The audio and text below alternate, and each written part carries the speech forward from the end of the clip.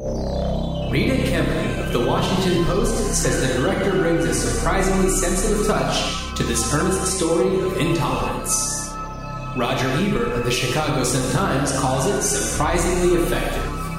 And Amazon user Stephen Richard Mooney says, "Stay away from this piece of shit." On this episode of Ruined Childhoods, we determine the fate of school ties.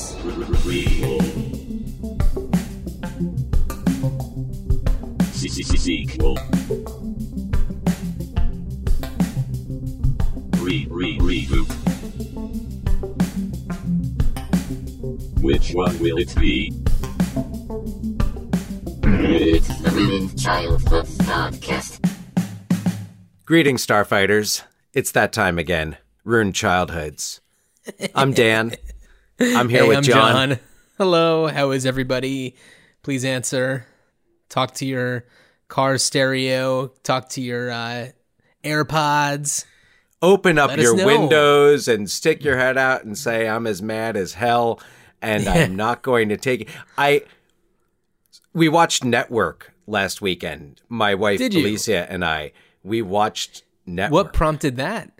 Aside from it being great, but like...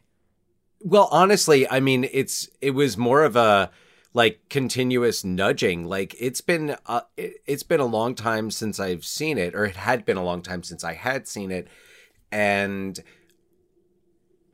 between just the whole climate of media and the kind of the way that news has changed and also hasn't. And also just the brilliance of this movie. And I also thought to myself, well, this is not a movie that Alicia had seen before. She grew up in Belgium, for those of you. John knows this. He's my brother, for those of you who are new to the podcast. So he knows that my wife grew up in Belgium. You might not know that. Chances are you do. But so she would not have seen Network growing up. She saw a lot of American movies growing up, but Network was definitely not one of them. And I thought to myself, she's someone who would really enjoy this. And though she's not, English not being her first language, sometimes comedy and satire can be challenging. So I don't always watch those with her. But in this case, Right. I was like, I really think that she could follow what's going on because she's savvy to business. And I really felt that she would not necessarily like Faye Dunaway's character, who is not necessarily meant to be likable, but would understand where that character is coming from. And it's such a brilliant movie, and I'd been wanting to watch it again for some time, but I just thought to myself, like, I really think she would enjoy this. And she did. She did. Great. Let's put it this way. We started it at 8:30 at night. And for those of you who don't know, we have a 5-year-old. So Yeah, 8:30 is a late start time for a movie. And we stayed awake for the entire movie. That's an accomplishment. It sure A is. true testament. So back to the task at hand, because today we're not talking about Network. Just to kind of explain what we are talking about when we talk about movies is whether or not these properties should be sequeled, prequeled, if they have to be, if Hollywood is going to kind of keep going back to the bank and, cashing in on their old hits. Bad Boys for Life coming out soon. Yeah. It's kind of like, what's the best way to do this? What do we think should be done if they're going to do anything with it? And how would we prefer as fans, as fans just of good movies, how would we prefer them to go about doing this? It's just kind of, it's our 2 cents. So it's a combined 4 cents worth of opinion. Take it or leave it. Yeah, and just before we get into the movie that we're going to be focusing on this episode, I do want to talk a little bit about the movies of 2019. And yes, there have been quite a few reboots and remakes and sequels and prequels and stuff, but there have also been a lot of really truly original films or things that have been adapted from books like Jojo Rabbit. And then, you know, original things like Knives Out or Us or Parasite. What's up? And something like Knives Out, because, you know, one would argue it's just a new take on an old genre, but I would argue that it actually uses that genre as a, I guess, a motif to say something else, to say something that outside of the film. Yeah. And really, I hesitate to say much more than that, because I really encourage people to go see it. It's one of those movies where I have a hard time thinking of someone who wouldn't at least like it, if not love it. Yeah, for sure. I mean, we also have things like readaptations of Little Women, not a remake of the 90s version, but a true readaptation. Who plays Winona Ryder? Yeah. So, you know, a lot of people say things like, you know, there's nothing original anymore. And it's like, no, there's a lot of things that are original, but you also have to remember, as long as there have been movies, there have been remakes, because pretty much the second movie ever made was a remake of the first. The Great Train Robbery. Yeah. So for anybody who argues that we no longer make original movies, we totally, and but by we, I mean, well, people, the world, are, yes. They are definitely out there. And I don't know percentage wise how many more remakes or reboots we're doing now as opposed to, you know, the early 1900s, but wouldn't be surprised if it's comparable percentage, if not less. Though, if I may, just to... You may. Thank you. On the other... You're welcome. I guess and I agree with you 100%. Like, there's a lot of originality in filmmaking. One could even argue that even in a genre like so oversaturated like the superhero genre, there's originality. Shazam was probably one of my favorite movies of 2019. Like, I admittedly have not seen... I enjoyed it. I saw it on an airplane. Yeah, me too. Great airplane movie. Yeah, exactly. Great airplane movie, but I really enjoyed it. Like, I enjoyed it the way I enjoyed Ant-Man, where it was just like, oh, this is this is a little something different. It's just, and it works. So, but just to kind of speak on the other side of things, I am nostalgic for a day when, like, Rain Man could be the #1 box office hit of the year. Mm-hmm.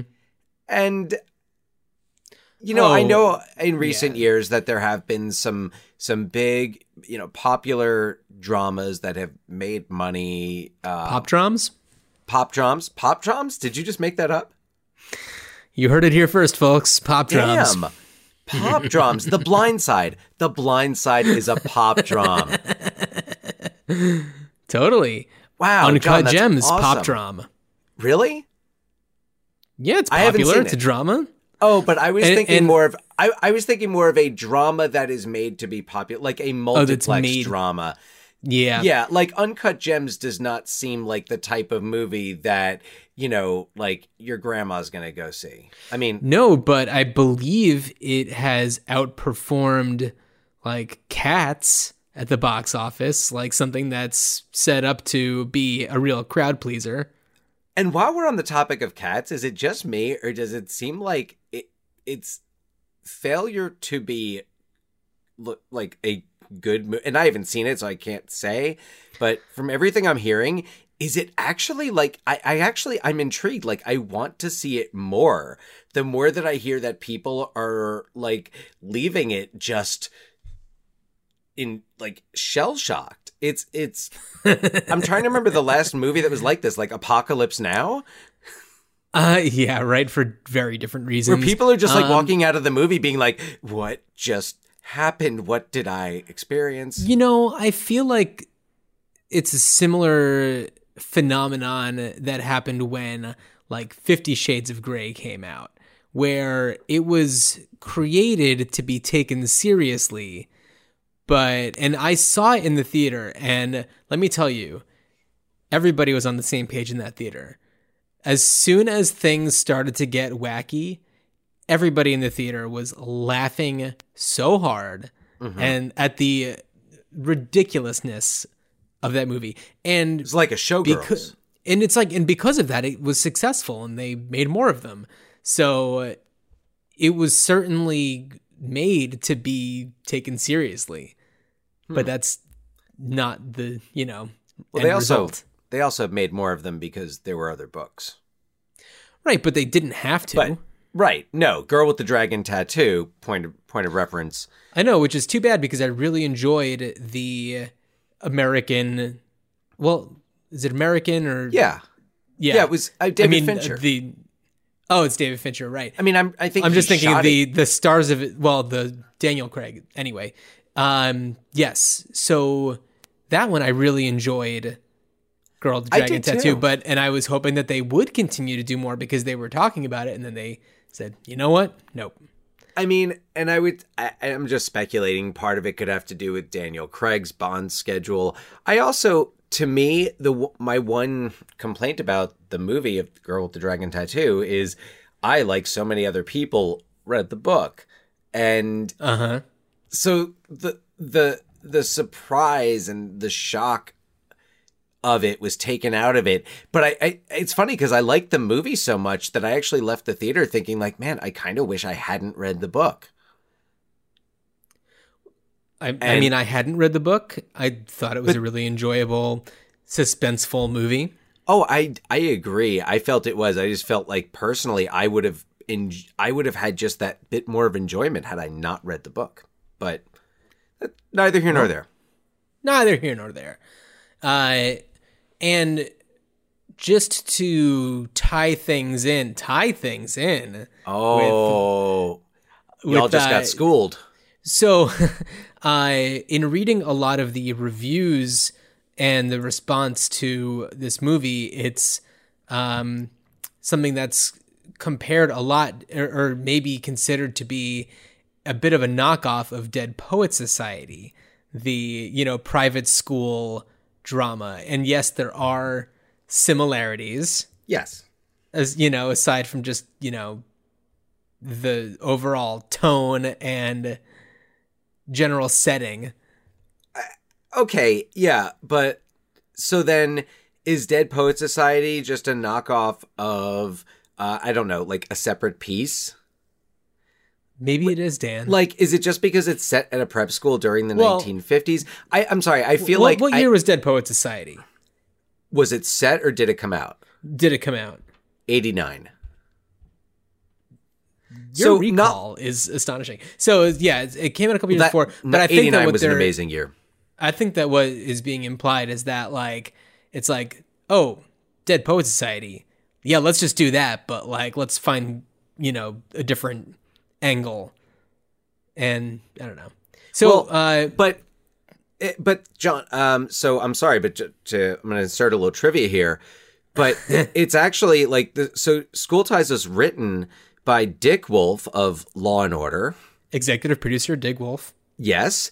And it was based somewhat on his experiences. That's true. Yeah. No,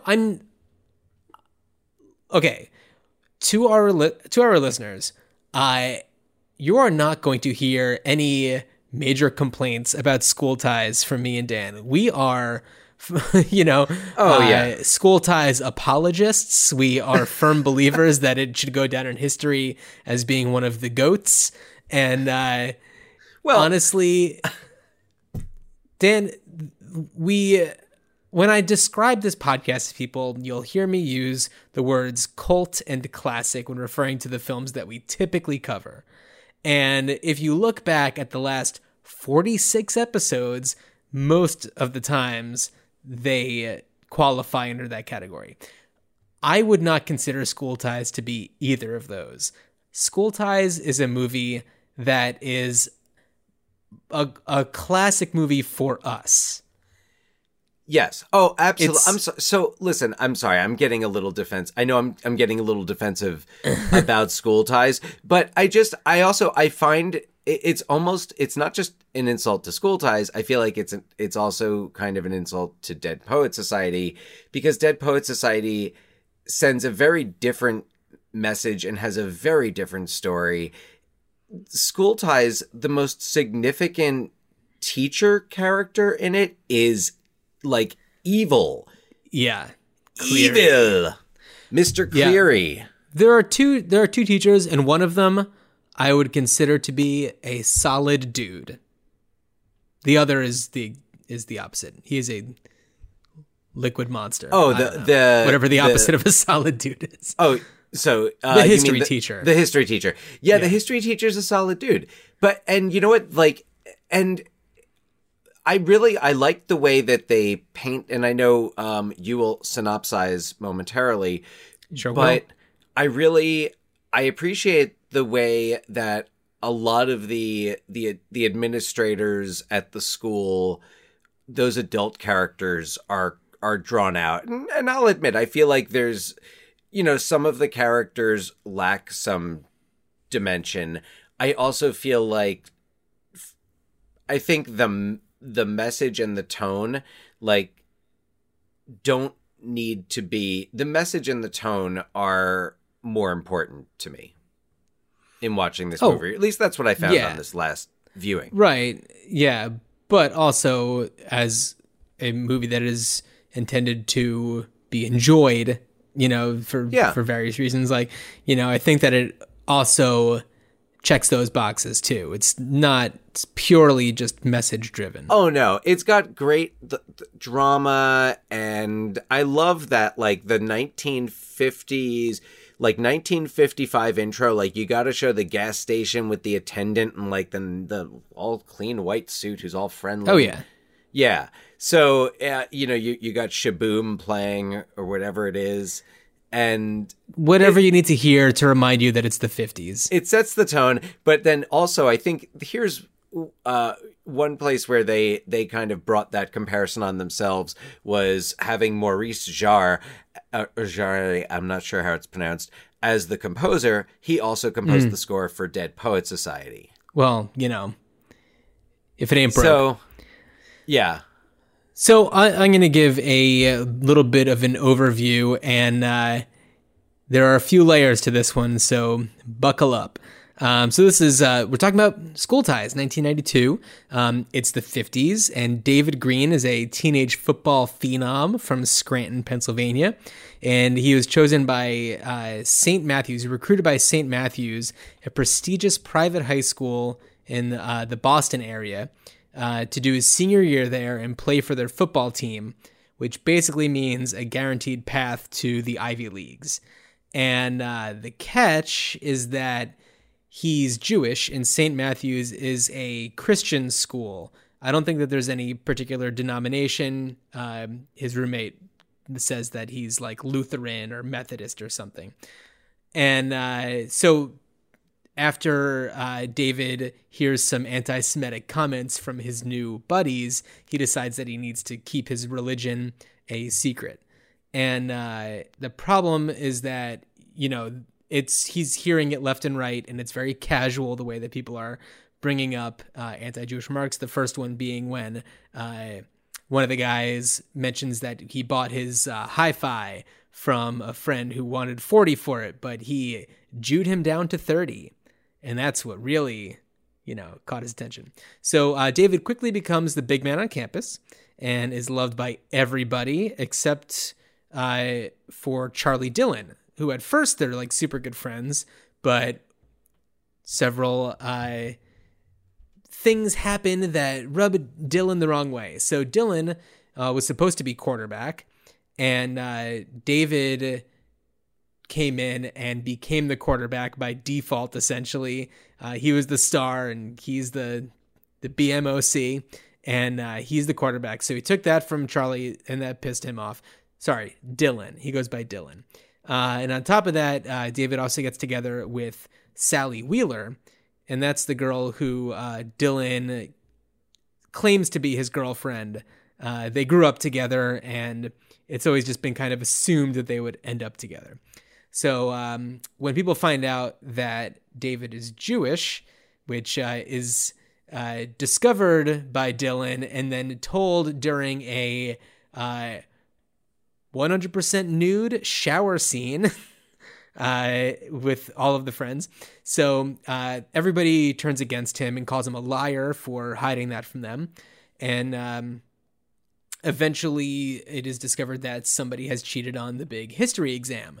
And even though David saw Dylan do it, he says that he saw David do it. And who are they going to believe?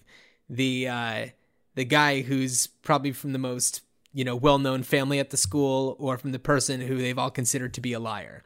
So, spoiler alert, David is redeemed when Dylan's roommate, Van Kelt, admits that he saw Dylan cheating. Not done yet, Dan. So Brendan Fraser plays David. Matt Damon plays Dylan. Amy Locane plays Sally, who was Brendan Fraser's girlfriend in Airheads. Chris O'Donnell plays David's roommate, Chris, who's like the one guy who stands up for David, even though he's got his hang-ups, he stands up for him. And Randall Battenkoff is Van Kelt. Meanwhile, the class clown, McGivern, the guy who got the high five for $30, he's kind of living with this pressure of 5 generations of McGiverns to go to Princeton. And he's failing French, which is taught by Mr. Cleary, who he's tormented by, relentlessly tormented by.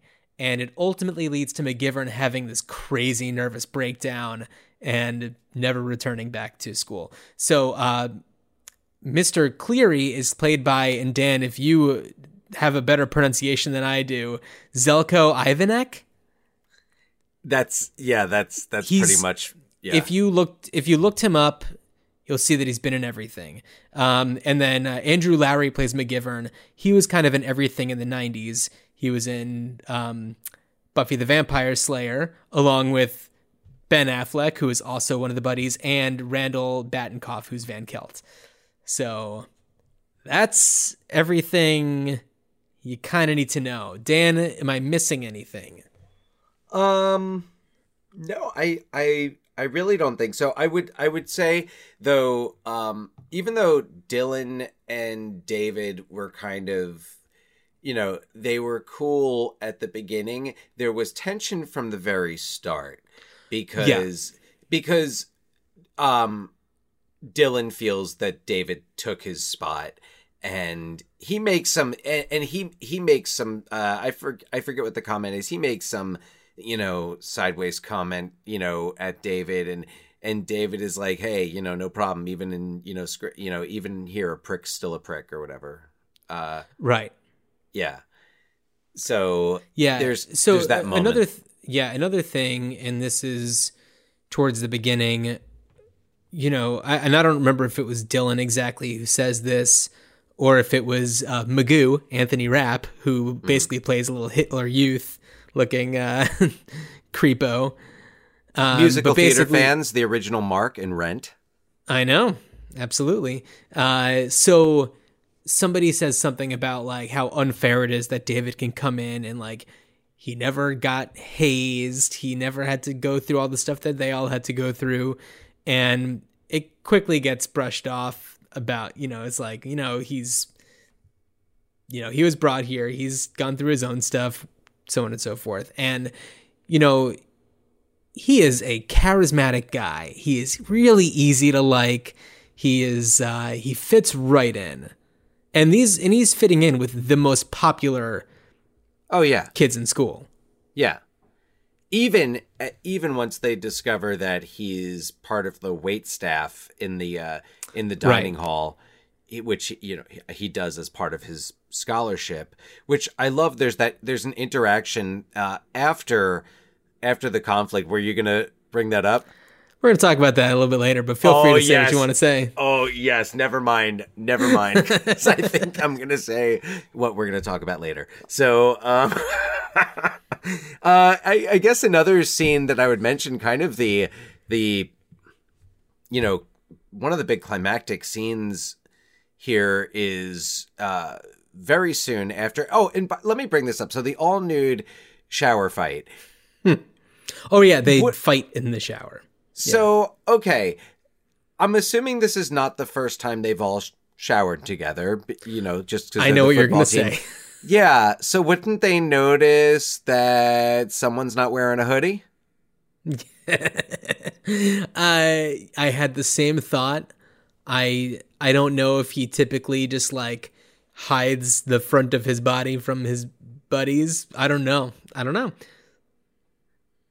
I mean, I felt that I remembered that he kind of like would shower at times when there wouldn't be anyone in the shower, but after games, it's one of those things. Maybe there's a deleted scene out there that explains it. Boating accident. Yeah, exactly. Maybe just like, I don't know. Maybe just they were all too, I don't know, timid to. Maybe they just didn't look. Who knows? No, anyway. I don't think that this group is too timid for anything. No, that's true. They do wrestle naked in the shower. Well, we beat St. Luke's. That was the grand plan. Yeah. Mission accomplished. The old boy network got together and fought us a victory. But, the joke's on us. What joke? But you didn't hear the joke? All right, well, let's hear the joke. True story. Last weekend, there was a religious revival at Madison Square Garden. Bishop Fulton Sheen gave such a stirring address that afterwards 10,000 people converted to Catholicism. Then Billy Graham got up, and after an hour of inspired preaching, 10,000 people converted to Protestantism. Finally, to end the program, Pat Boone got up, saying there's a gold mine in the sky, and 20,000 Jews joined the Air Force. What's the matter, David? Don't the Jews have a sense of humor?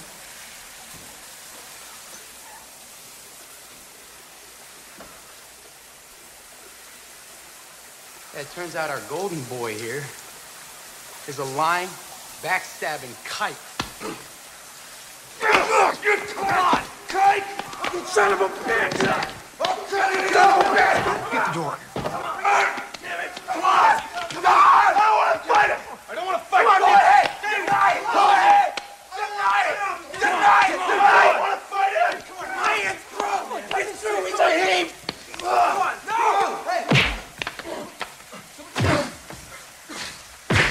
Come on, stop it! Come on! All right, enough! Come on! But look at and of course this is the the future of young Hollywood, or at least that's what they were told they were going to be. And for some of them it was absolutely true. Yeah, they were told they'd be the next Brat Pack. And I mean that cast, wow. Because you have like we said, there's the group who went on to all go in like Buffy the Vampire Slayer. There's the Dazed and Confused crew, Anthony Rapp, Ben Affleck, and I'm forgetting his name. Oh, and Randall Batten. No, not in Dazed and Confused. Yeah. Anthony Rapp. Ben Affleck. And was there someone else from School Ties in that? Yes, he's... was Andrew Lowery in that? No, it's... oh my God, why am I blanking Which character? on this? I don't remember the character's name, but he's the redhead. The guy who cheats on the French thing. Oh, Cole Hauser. Cole Hauser, that's it. Cole Hauser, yeah. Well, they're part of the football team in that too. And I also think in Buffy the Vampire Slayer, which came out a few months before School Ties. Oh, did it really? I mean, month. I think it came out like a month before School Ties. Yeah, and then I mean, clearly, well, Matt Damon had been in a couple things before this, but like, I think it's much smaller roles, but I mean, we all know what happened to Matt Damon. Yeah, we sure do. Yeah, so I don't know. I think it's also interesting to point out that everybody makes a big deal about going to Harvard. Especially Dylan. And even though he, spoiler alert, gets expelled, he's like, you know what? I'm still going to go to Harvard. And you know what? Maybe as a janitor. Oh. And Brendan Fraser gets there and with honors. Yes, that's true. All right. Wow. That's fascinating. I love that connection. I feel like an idiot for not making it, but I love it. But the other scene that I wanted to point out was after all this comes out, David comes back to his room to find a iconic banner. Scene. Yeah, really iconic, but and really chilling. For us. I don't know if anybody else remembers this. Well, I mean, look, if you've seen School, and actually, John, you know what? I'm gonna throw this out there. So, little tangent here. At the school where I work, I teach in the Seattle area, and I am part of a group called the No Place for Hate Committee. I think it's pretty obvious, what we're there to do. It's kind of a national organization, make part of the Anti-Defamation League, and to make your school no place for hate. And in the context of discussing the group, I brought up School Ties because I had just watched it the night before. So right. I brought up School Ties, and one of my colleagues who runs our restorative justice and is, I think several years, at least 5 years younger than me. So, but possibly more of an age gap, but just loves School Ties and talked about it. And we just kind of went on a little School Ties tangent. So I think more people have seen this movie than we think have seen it. But this scene is just, it's unforgettable, and viewing it in the context of today, where we have such a rise in hate crime in America, particularly anti-Semitic crime, and thinking about all of the, I'm thinking of all the photos that I've seen over the past couple of years of swastikas on graveyards, right. And Jews will not replace us, that chant, and in schools. And so the scene is, he comes into his room and there's this big banner, and there's this in red paint, this swastika, and it says, go home Jew. And I got chills much more so than I ever had before. I think did we watch this movie at some point when I came to visit you in LA? I meant to ask you about that. Did we? Probably. I remember, I'm pretty sure that we went on a hunt for a copy of School Ties, and I do not recall. We've gone for hunts for a lot of different movies, Soap Dish being one of them. Yeah, but later on. Sounds about right. I do think Isn't it great that we live in a time now where it's just on demand whenever we want to watch it on some streaming platform? Oh, yeah. Yeah. All you have to do is tell whatever your system is, just find School Ties. And it's really? Okay. Yeah, and then you yell, coward! I'm not here to judge. Yeah. What are you afraid of, Siri? Yeah.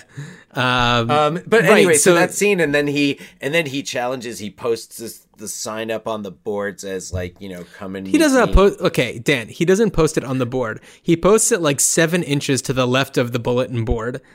And what is is it his pen or is it a knife that he sticks into the wall? It's a knife. It's a knife. Yeah.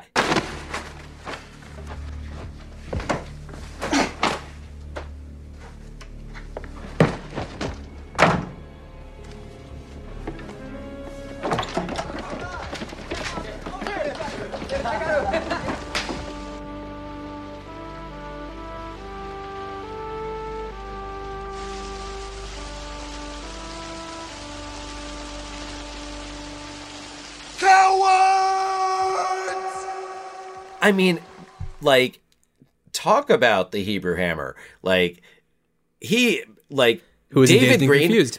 Well, I mean, he fights Kokus right off the bat. David Green is not to be messed with. Right. Especially when you mess with his heritage.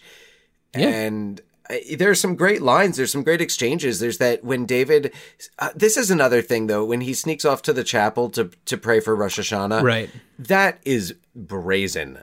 That Yeah. you're kind of, and he gets, and I guess it's like the headmaster knows, but I think Doesn't that like it. But when the headmaster says that line to him and says, Was it worth it? Breaking a tradition just to win a football game. Your tradition or mine, sir? I don't think I ever caught that line. It's real ballsy. It is really ballsy. Yeah. He makes a lot of those comments. And when he says to the board at the end, when they tell him, I love the Rip Van Kelt reveal when he's sitting with his legs crossed. Dramatically. Like he's Benoit Blanc from Knives Out. Totally. So I love, and he just looks at them and he's like, you know what? You're using me to win football games. I'm going to use you to get into Harvard. Yeah. He just like he does a mic drop before that existed. What I wish I knew is exactly why he wants to go to Harvard. I mean, we don't know what his interests are outside of playing football. Law. It's law. I completely missed that. Completely missed that. Is John, it mentioned like once? With honors? Hello? Oh, with honors. No, actually, though, to be honest, though, okay, all right. I do believe that if there is a background, I do think that law would be an appropriate choice because look at him fight anti-Semitism, literally. Yeah. Caucus. He fights Caucus, the town bully in Scranton. He's the Scranton Strangler. And then he tries to fight it later, but his potential competitors are cowards. So, yes, yeah, oh yeah, they're all standing up in their rooms, and yeah, he's in the rain, and he just shouts "cowards" at them. It's amazing. You know, it just occurred to me, Encino Man was also 92, so like a lot of these guys had a hell of a year. Yeah, well, Brendan Fraser, I mean, I think he's fantastic in this. Yeah, I've always been a fan of his work like in the 90s when he was like really in his prime. Airheads, Gods and Monsters. Like you ever see Gods and Monsters? Yeah, it's great. It's really fantastic. Yeah. Surprisingly, nobody's American? in that who was in Lorenzo's Oil, but I looked. Oh. Not the case. But yet in School Ties, actually, I wasn't thinking about Lorenzo's Oil. I kind of went down the cast to see if any of them were like in anything with the big three. Matt Damon and Susan Sarandon must have been in something together. No, nope. Maybe Nick a political Nolte? fundraiser, but nothing I could find. Yeah, no, I don't think Matt Damon and Susan Sarandon would be at the same political fundraiser.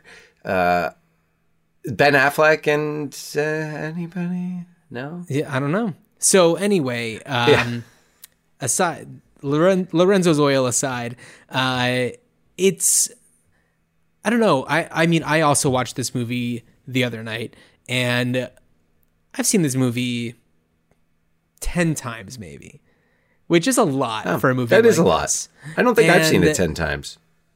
I mean, that's just, an estimate, but it's probably pretty accurate. But it's enjoyable each time I watch it. It moves quickly. It's the cast is so strong. Like, aside from Brendan Fraser, like Matt Damon, even though this is a very early role for him, he is the like main bad guy, I would say. He's great. And he's fantastic. He's fantastic. He really does. And he doesn't get the opportunity to play smarmy. And to see him at such a young age do it so well. It worked, it worked really well then. He had the look. Mm-hmm. He just, it'd be, I think, a little trickier for him to pull it off now.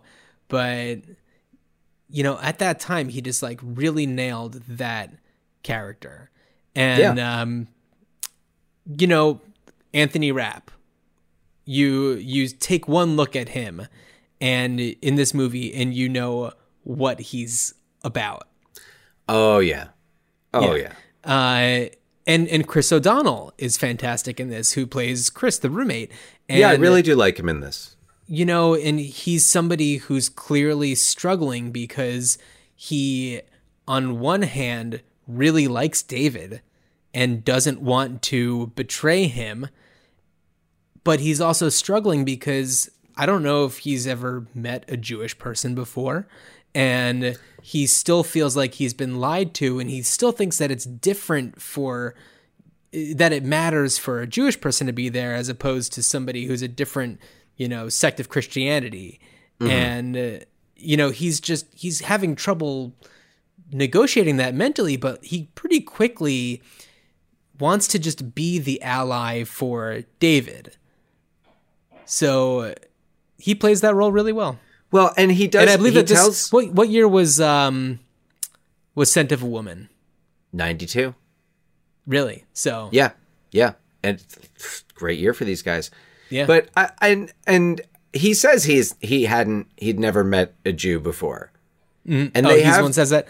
I thought that Cole Hauser says that, or I don't know. Maybe they all say that. Cole Hauser is the one who admits to being an anti-Semite, but also just being like, look, he's like, yeah, I make Jew jokes. I'm an anti-Semite, but logic is logic. Yeah. And what makes and Chris O'Donnell, Chris kind of comes to that same thing, and I forget what their exchange was, but he's got this great exchange with David where they're having that conversation about different sects of Christianity and someone being Jewish being different.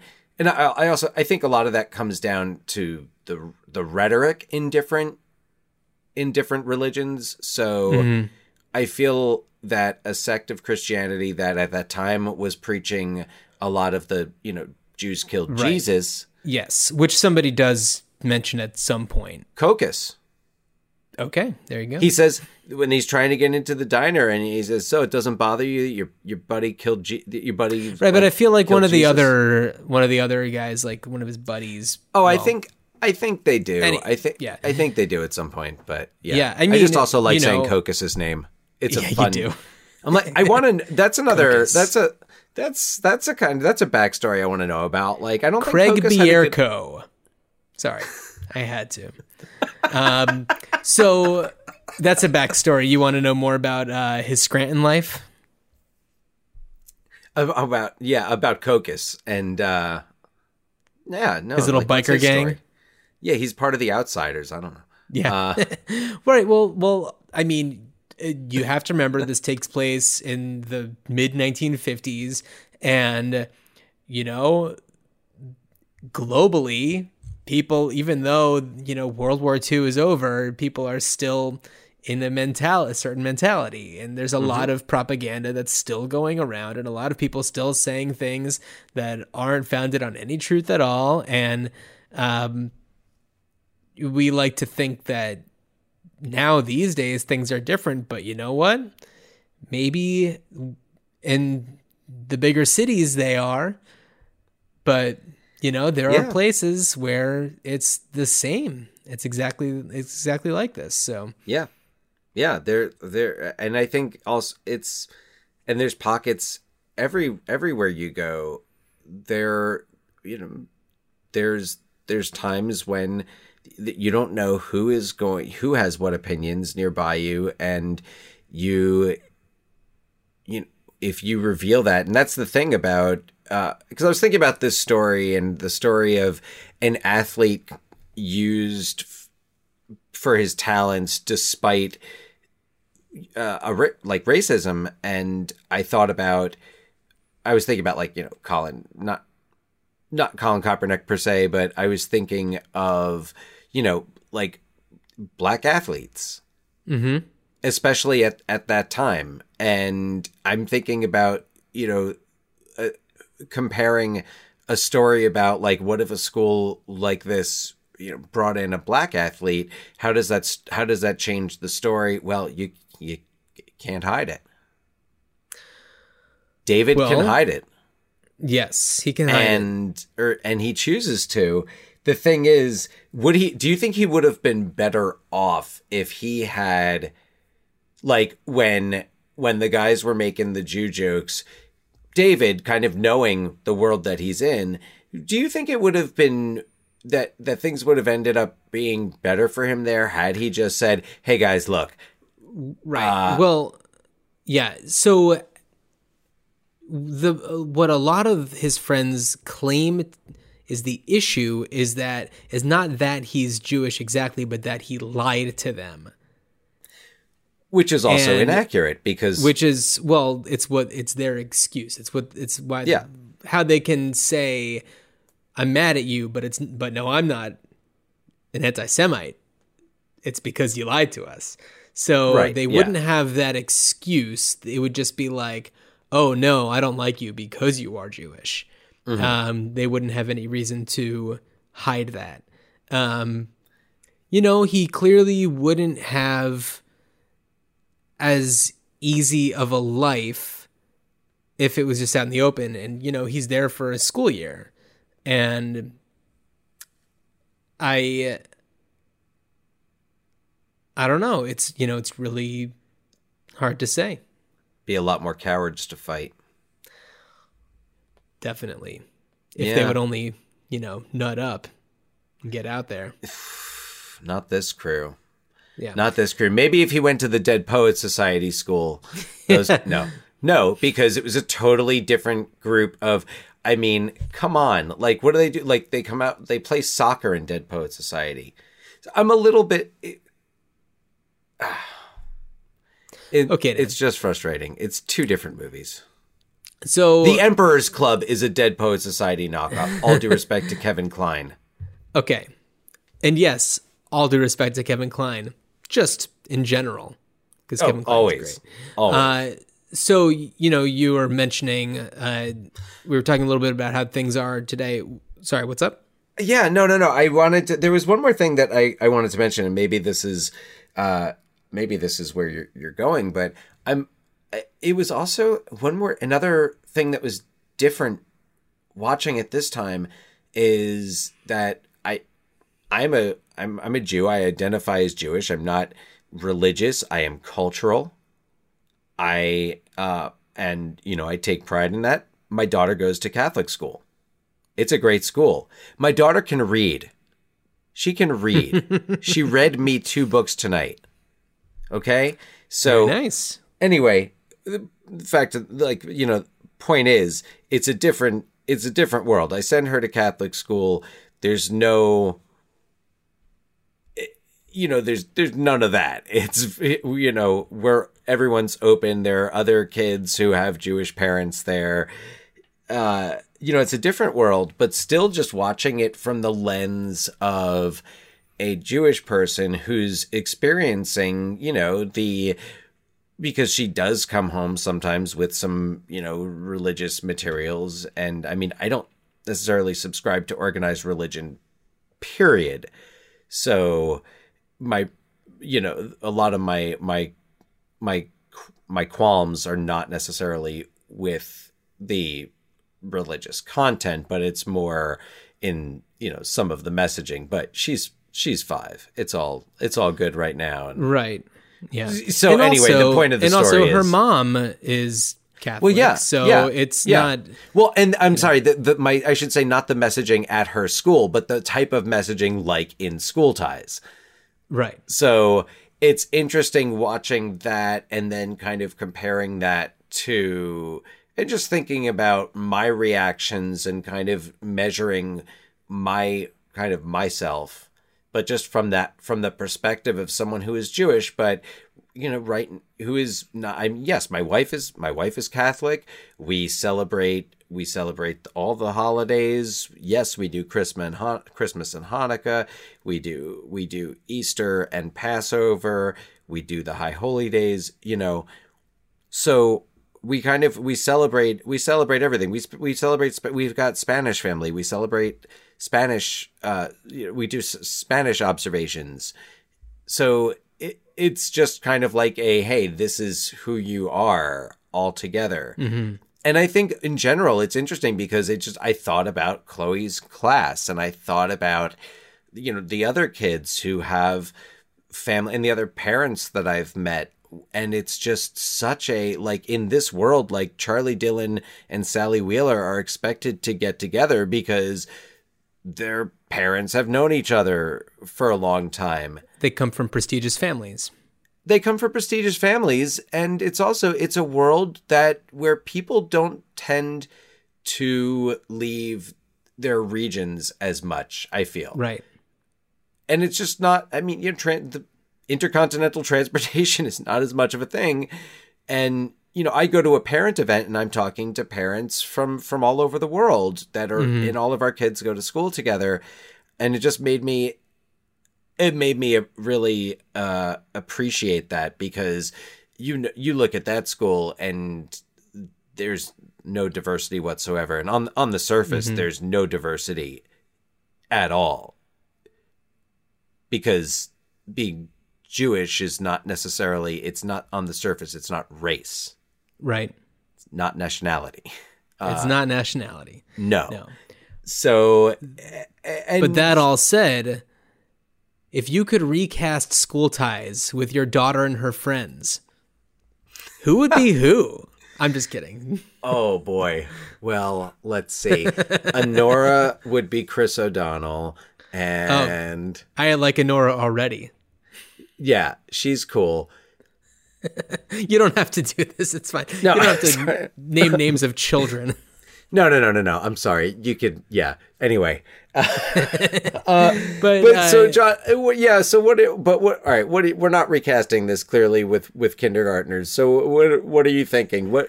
All right. So, is this where we come back to our fellow? Yes, it is. This is my boy. fake answer. This is my fake idea for a new version. So, yes, you had mentioned that there is a scene in the dining hall after everybody finds out that he's Jewish, and they're being his friend. I say friends in quotes, but they're being complete assholes. And he is a server in the dining hall, and he is assigned to their table. He kind of blows up at them and storms off, and there is one kid. Buttons. They push his buttons. They certainly do. And there's one kid in the dining hall who's also a server who kind of bumps into him and tells him that they should switch tables. And then he says, "You need this job as much as I do. I want to know what's going on with that guy." Yes. Yes. What's his story? I know, and I love the way he says that. He says that like he is the star of his own movie. Yes, exactly.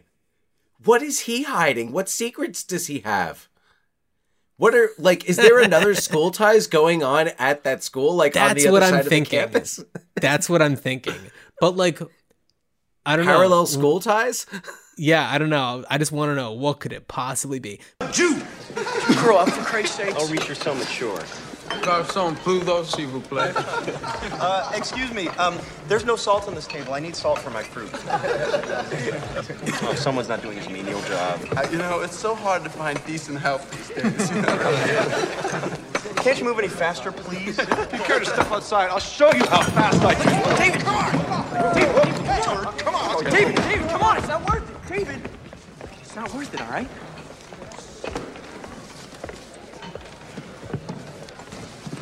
Look, my name is Richard Collins. What's yours, Reese Berg? David, I'll work your table. You can take mine, all right? Listen, man, you need this job as much as I do. Come on, Green, don't blow it, all right? But anyways, my real answer, I've got two. So I would do something present day, similar plot, whether it's high school or college, who knows, but someone's attending a prestigious school and they are a ringer for the sports team. But in this case, it would be a school that's like in an extremely red state, very, very ultra. I'm not going to say conservative because conservative doesn't mean racist, right. But it is a very racist student body, and there is somebody who can pass as white, but is actually of either, I was thinking, Mexican descent or even Iranian descent, if we want to get ultra current. Yeah.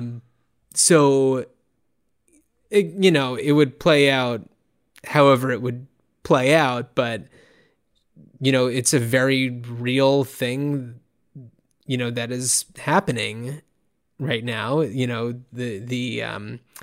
racism towards, especially, the past few years, people of, Mexican descent or just now Iranian descent, because I just read something today about a group of like 100 people who are of Iranian ancestry who were like stopped and held at the US-Canadian border. Yeah. And and it's just like disgusting. And this school ties story could so easily happen with somebody from those cultures. The other thought that I had would be a docu-series about people who have experienced this, because there are lots of Dick Wolves out there, or David Greens out there who, have had to pass as something that they are not in order to get by. And maybe they have been discovered. And, I'm sure you can have a very long running docuseries with that premise. Mm-hmm. Mm-hmm. Yeah. Well, how about you? Yeah. What are you thinking? So my idea, similar to this, to the series. I mean, it's a series, but more of a dramatic, long format drama series, of just kind of breaking this, and maybe taking it to, expanding it and kind of letting it breathe a little bit more, maybe working out some of the things that you have to do in the movie because you have a limited amount of time, like having David go to the, for the Rosh Hashanah, just going once for Rosh Hashanah, which does he not go back for Yom Kippur, which is, I would say, like, do we know about that? Does he risk it? It's like things like that you can't have.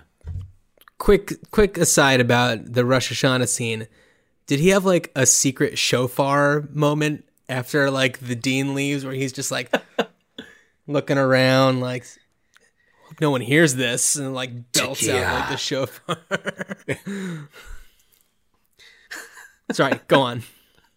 No, that was, you could have things like that. No, but I wonder, and in a series you have the possibility of also having, as you go on, you're in a school, so you have, new people coming in, coming out. And of course, in this, David's a senior, so you would kind of have that to work with. But I think that you could also, maybe during at least that first season, have your David, or whoever your main character is, discover that there are there's others. Like, he's not the only secret Jew there. You need this job just as much as I do.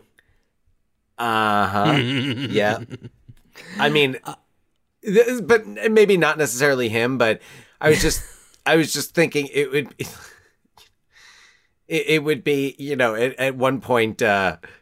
at one point in class, so, everyone's talking, all the kids are talking, and David just mumbles under his breath, Sheket b'vakasha, and someone next to him goes, hey! And they're just like, oh no. Wait, you? Yeah. I mean, as we're kind of talking about this, I'm thinking about some other movies that have similar themes, and like Ladybugs just came to mind. Well, someone who has to pretend to be what they're not in order to succeed.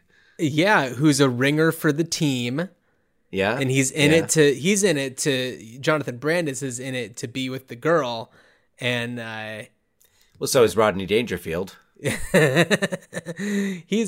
in it, yes, to be able to have a wedding. We're not talking Well, about he wants to ladybugs right impress his boss, and anyway.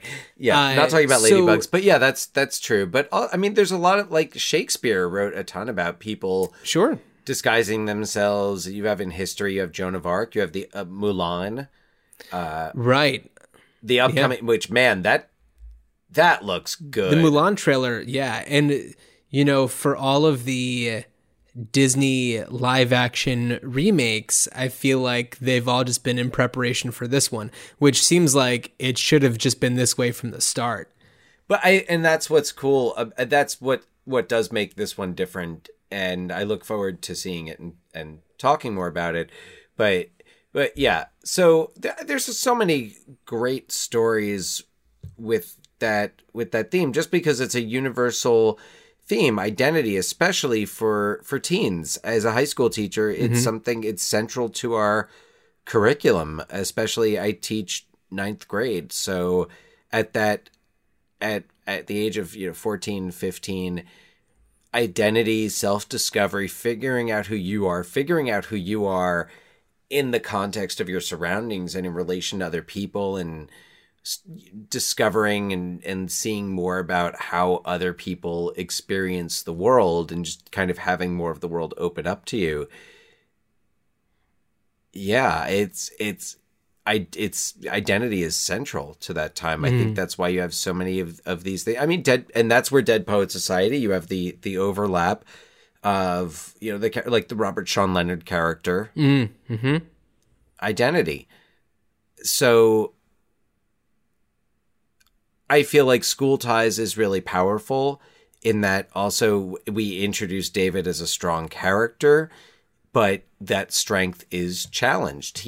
That's the one thing he doesn't have the strength to do, is he wants to fit in so much when they're in that room and they're talking about they're listening to music, which interestingly pointed out, they're listening to songs written by Jewish writers, Smokey Joe's Cafe, Lieber and Stoller, performed by African Americans. Right. So it's just it's an interesting irony. It's a nice choice. It's not pointed out in the movie, but that's great.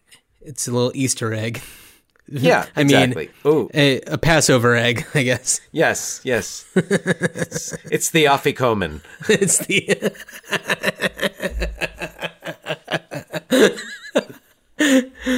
Oh, boy. That worked. That worked for me. Do I get $1? Yeah. So... a lottery ticket. Scratch off.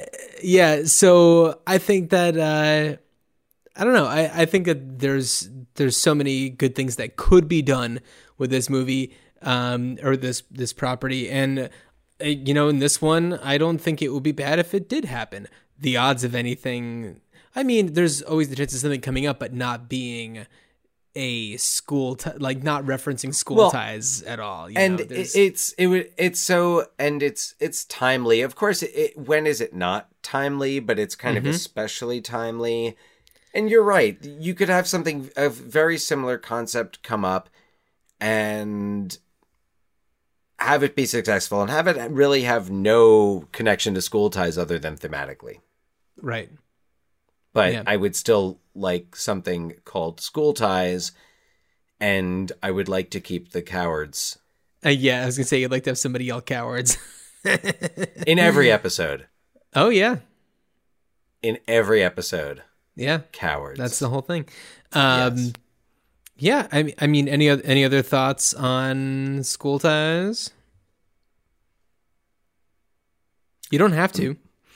I'm thinking. No, I mean another thing that came up for me, and this will be the only time I intend to bring this movie up as being a version of this done wrong.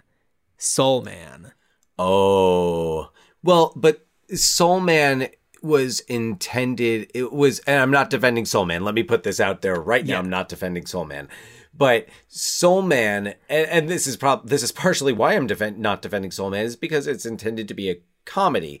Maybe if Soul Man had tried to be more like, had been more like School Ties, it might have actually been, and Soul Man, not for anybody cringeworthy. who isn't familiar, is a film about somebody who is a white person posing as a black person by like using a ton of bronzer or something in order to get a scholarship, if I'm not A mistaken. scholarship to I'm Harvard.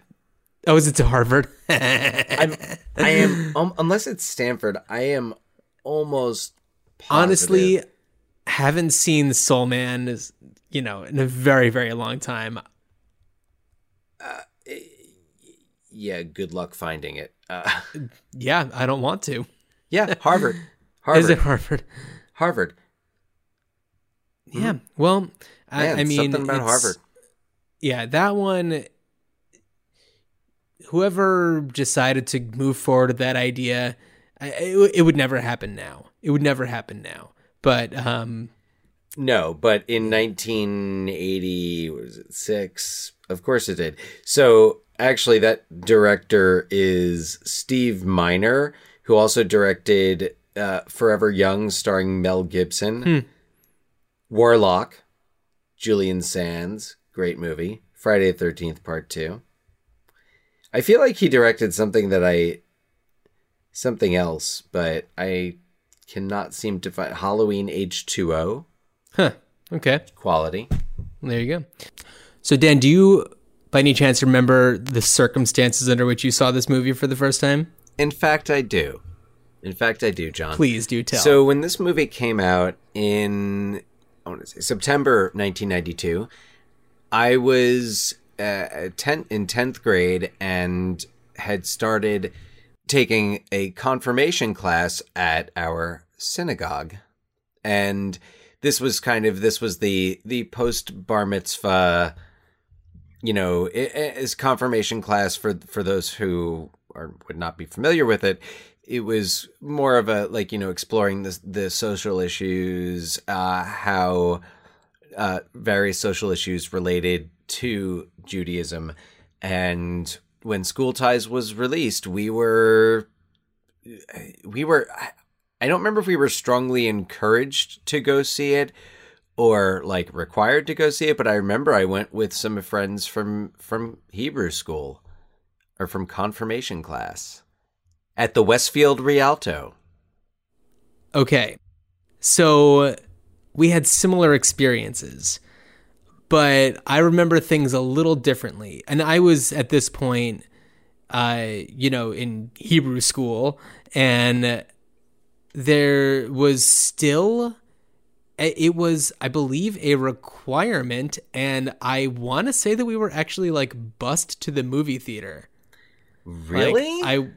I have this memory of actually going, and it wasn't that theater. It was somewhere else. It wasn't in Westfield. It wasn't the one right else. down the street from the temple?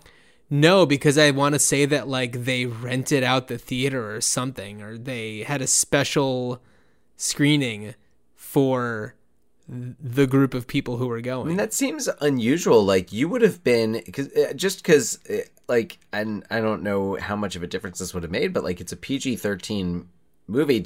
Was it by permission? I remember being told, and I want to say that Scott, our brother, for people listening who don't know us, was also part of it. So it was many different groups, and I remember being told that it was very important for us to see this movie. So, yeah, our roots. No, kidding. Yeah.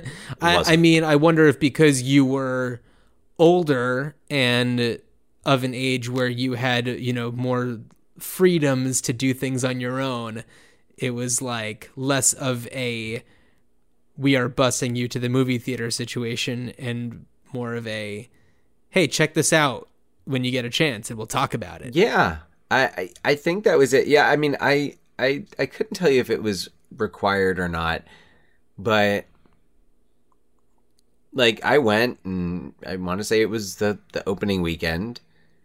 Yeah, Westfield Rialto. I remember the place being pretty packed for School Ties. School Ties. Not a whole lot of cowards in that crowd. Nope. So, I think that's all we've got for School Ties. Dan, you want to talk about what we're going to do on the next episode? So on the next episode, something very different. When John says cult classic, John is talking about this movie, or at least the first in the very long franchise. Let's say, this property. Tremors, 1990, Kevin Bacon, Fred Ward, and Mr. Keaton from Family Ties, and lots of big, giant sandworms. No, I'm excited. I can't remember the last time I watched a Tremors. I saw anyway, we'll talk about it next time. But yeah, it's definitely been a long time since I have given any attention to Tremors. So this is going to be fun. Looking forward to it. We're going to get our... And Kevin Bacon has to have been in something that connects to Lorenzo's Oil. So I'm sure we can figure that one out pretty easily. Absolutely. All right, Dan, Cowards, good journey. Cowards and Friends, good journey. I'll tell you, being on this campus really brings back memories.